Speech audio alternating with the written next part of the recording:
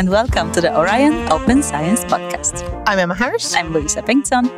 And we're broadcasting to you from Brno, Czech Republic. Yes, from SciTech. From SciTech, one of our partners on the Orion project. We are here at the annual conference and we just recorded an interview with Eva Mendes. She is a chair of the European Open Science Policy Platform. Yeah, and she really knows her stuff about data. She's a library science person as well. And she's the person to go to if you want to know about open data and metadata and so forth. So we thought we'd ask her some questions. And without further ado, Eva Mendes.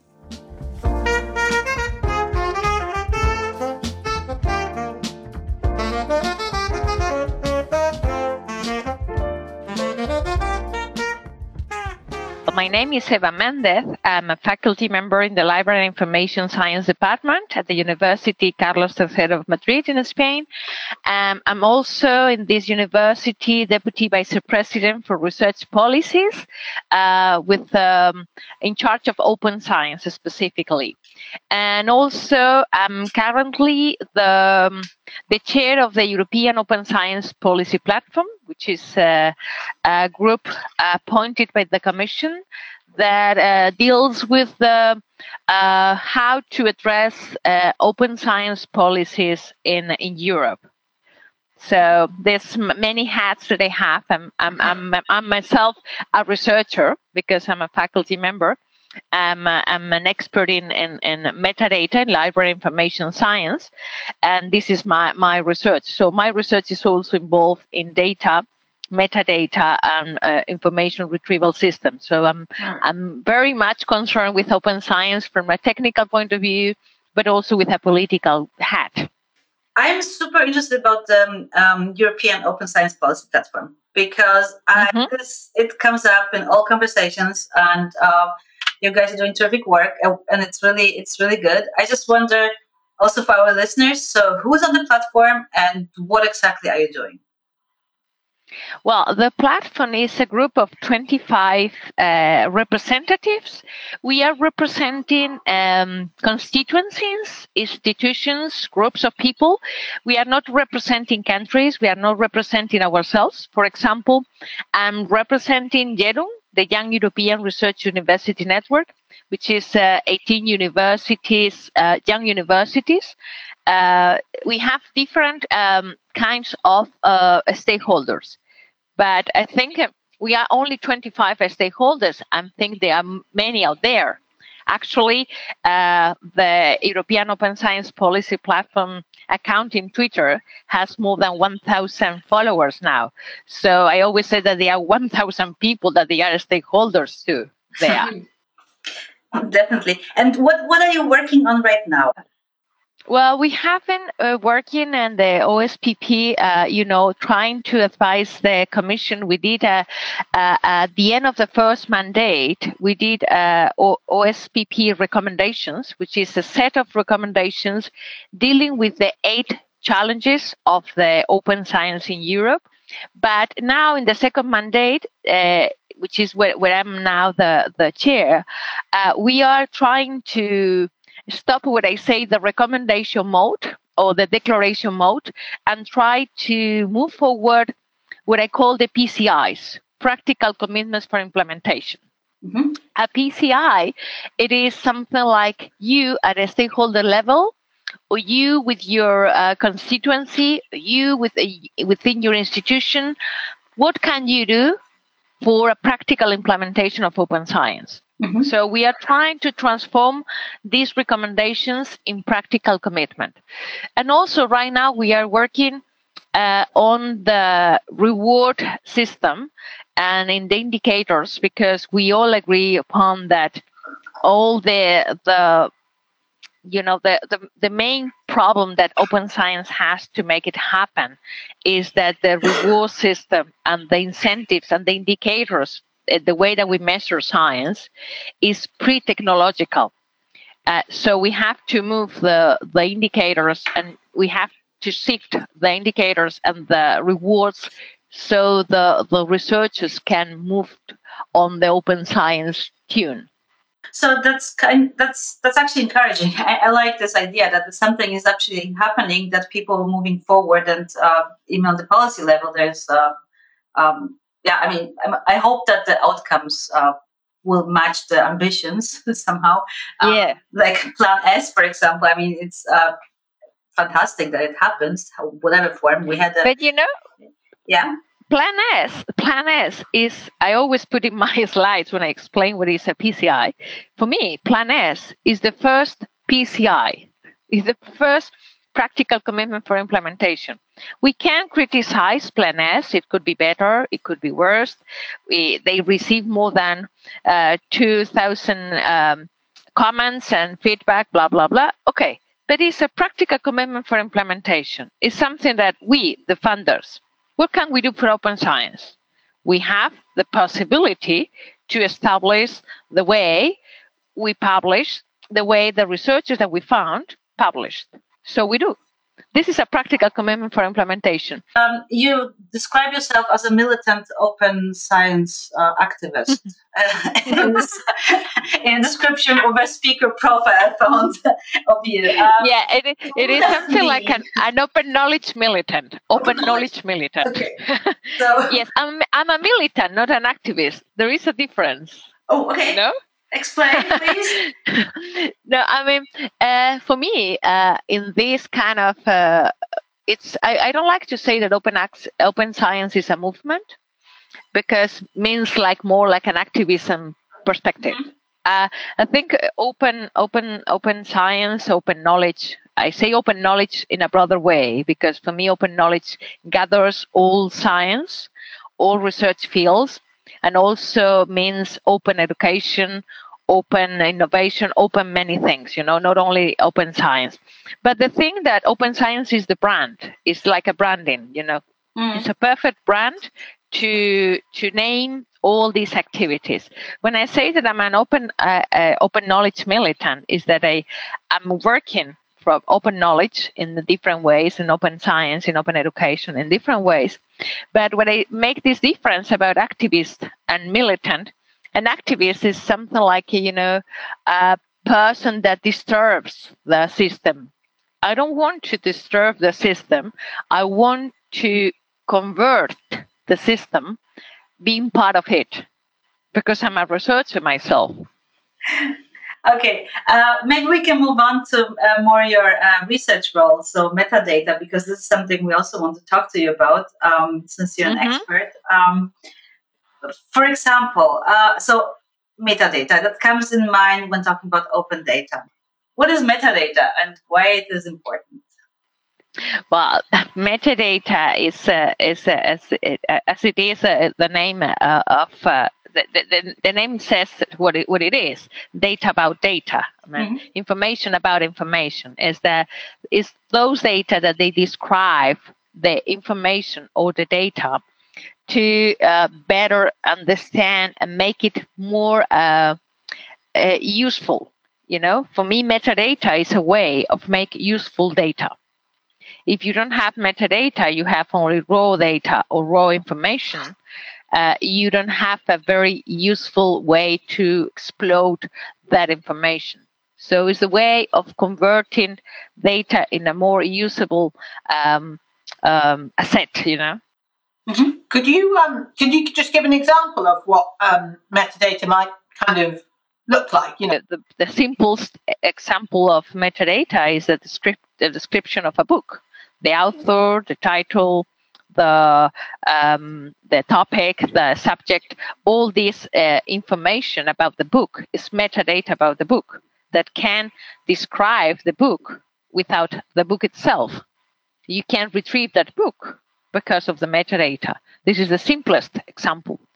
And if we go through the data environment or the FAIR data, the metadata is the information that describe the data to make them reusable, and the information that they describe the data to make them findable.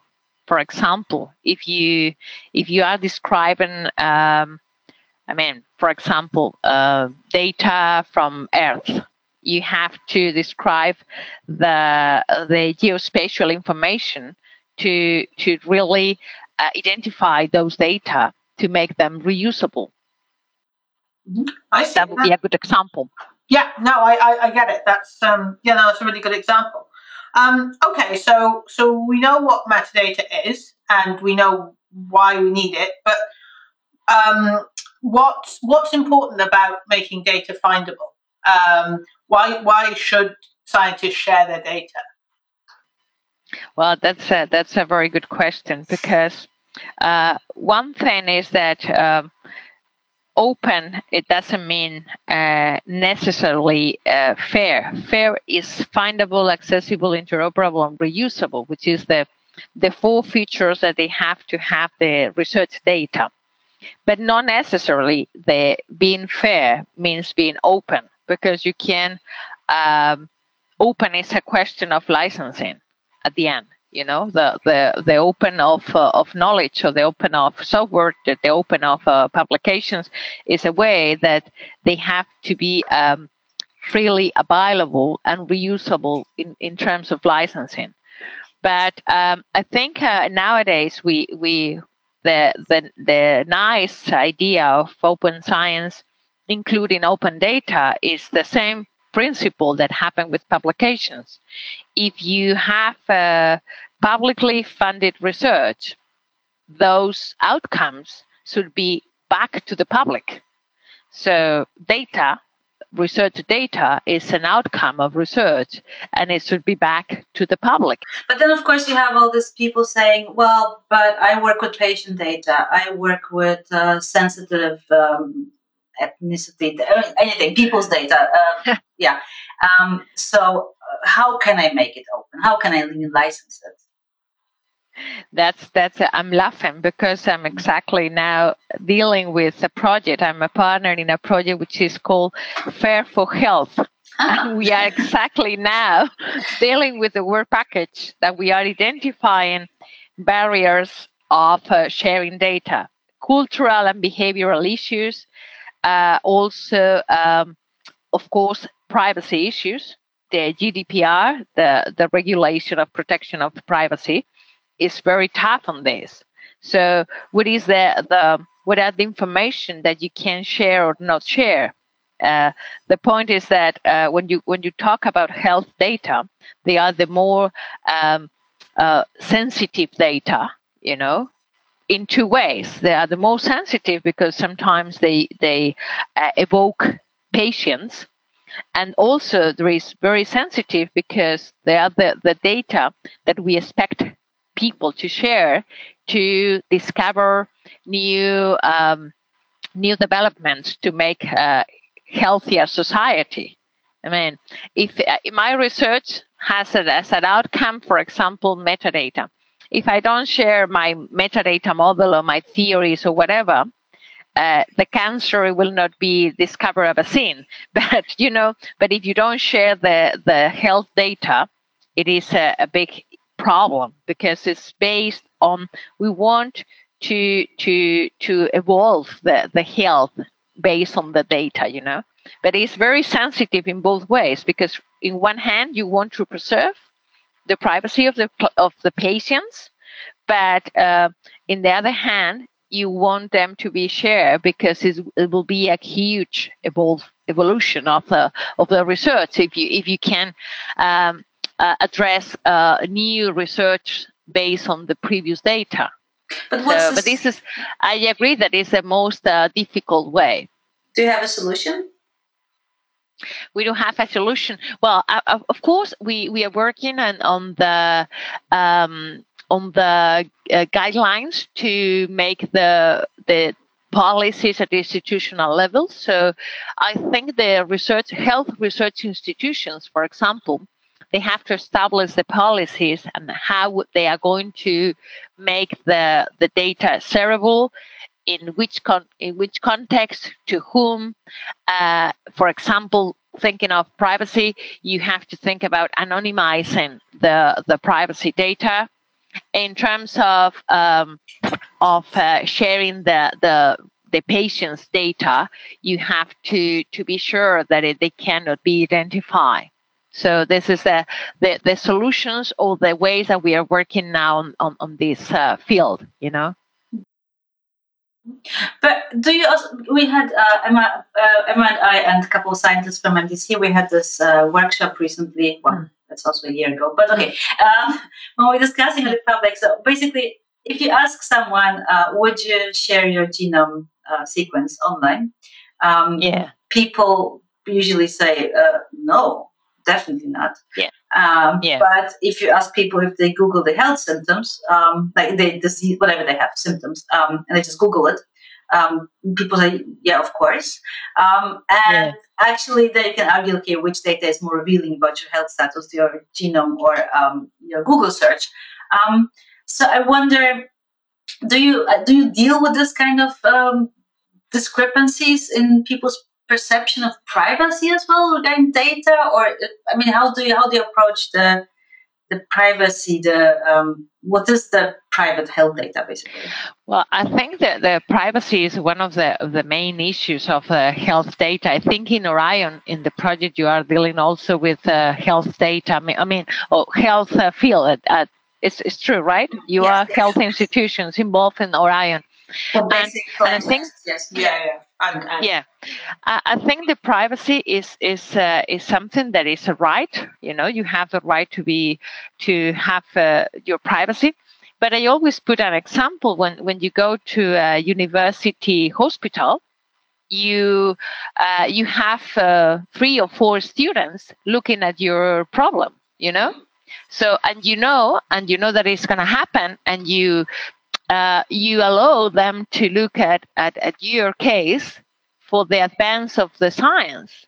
For example, you are pregnant and you have 3 students looking at you on top of the doctor. So why you are not, if you have this kind of you are devoted with science, and if you have this kind of behavior on behalf of the evolution of the scientific discoveries or the education of new doctors, why you cannot have a permit? I mean, for example, signing that you are sharing, you are okay with sharing your data.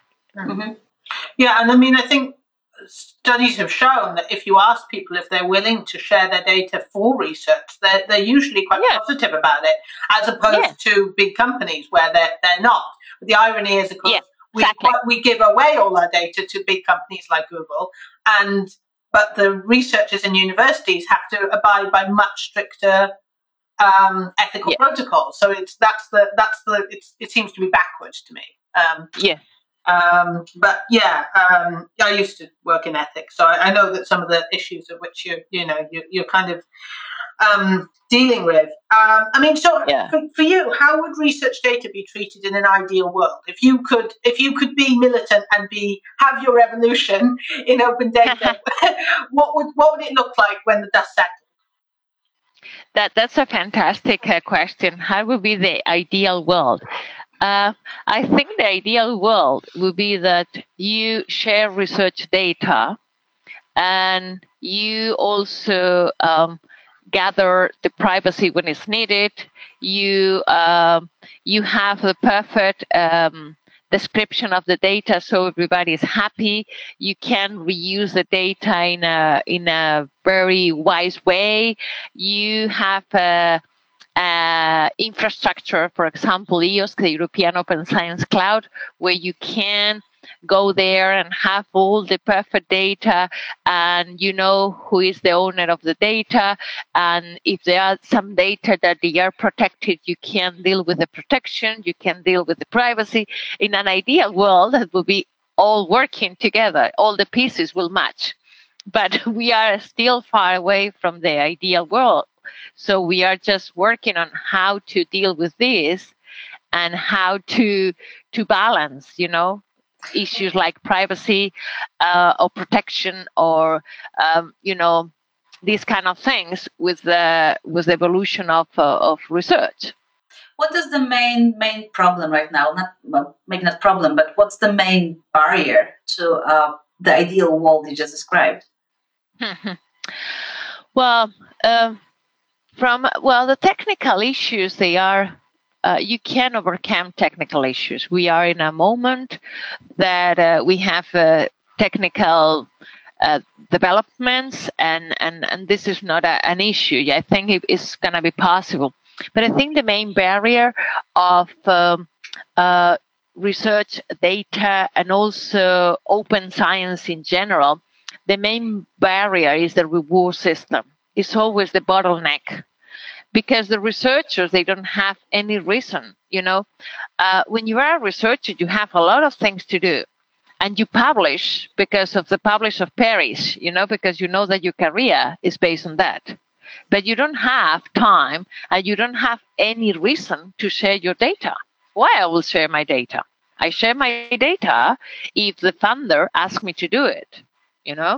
I share my data if they have a particular reason to do it.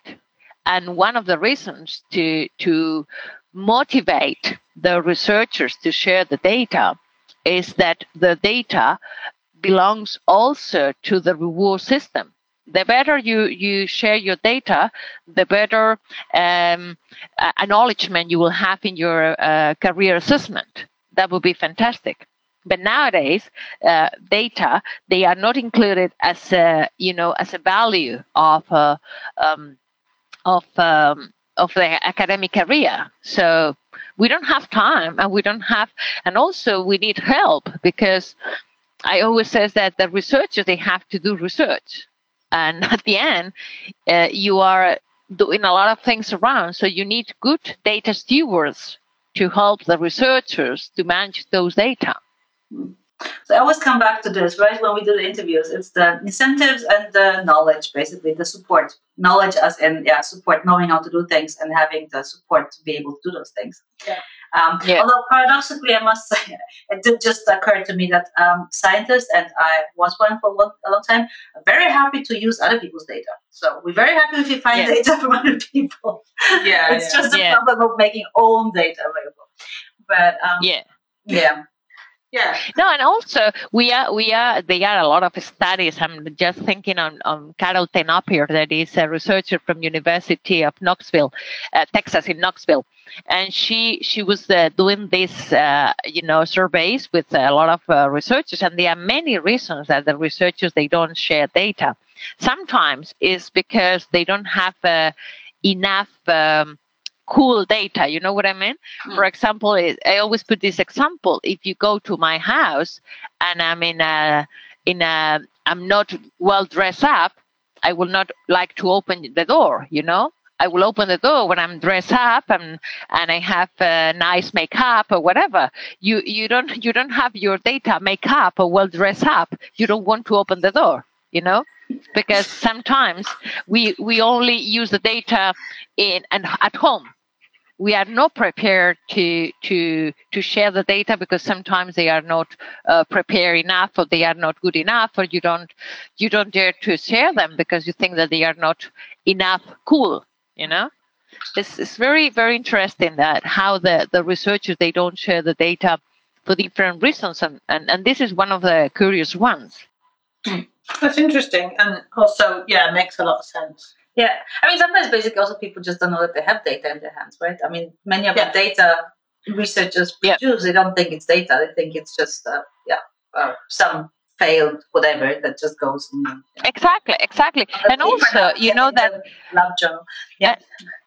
And also think about this, because all the scholarly publication system and all the academic system is based on positive results. All the failures are in computers, in labs, in whatever, but people don't share those data if they are not positive. And I think we will save a lot of money if we share the failure. So you prevent somebody to do the same experiment that doesn't work. You've got 20 different people in 20 different labs, they all do the same experiment, but if the first one had shared that it was failed and it didn't work, then you would save a lot of time. Exactly, and a lot of money, public money. If it is a publicly funded research, it should be before you start a research, you should go to the failure box of a failure repository of data and check if somebody did before, Yeah, I like the idea of a failure box, like lost and found when you've got your gym kit, The non-party dress data in the failure box. Yeah, the failure box. Yeah. That's to make a T-shirt, huh? Yeah. We can make T-shirts with that. Failure box. Yeah.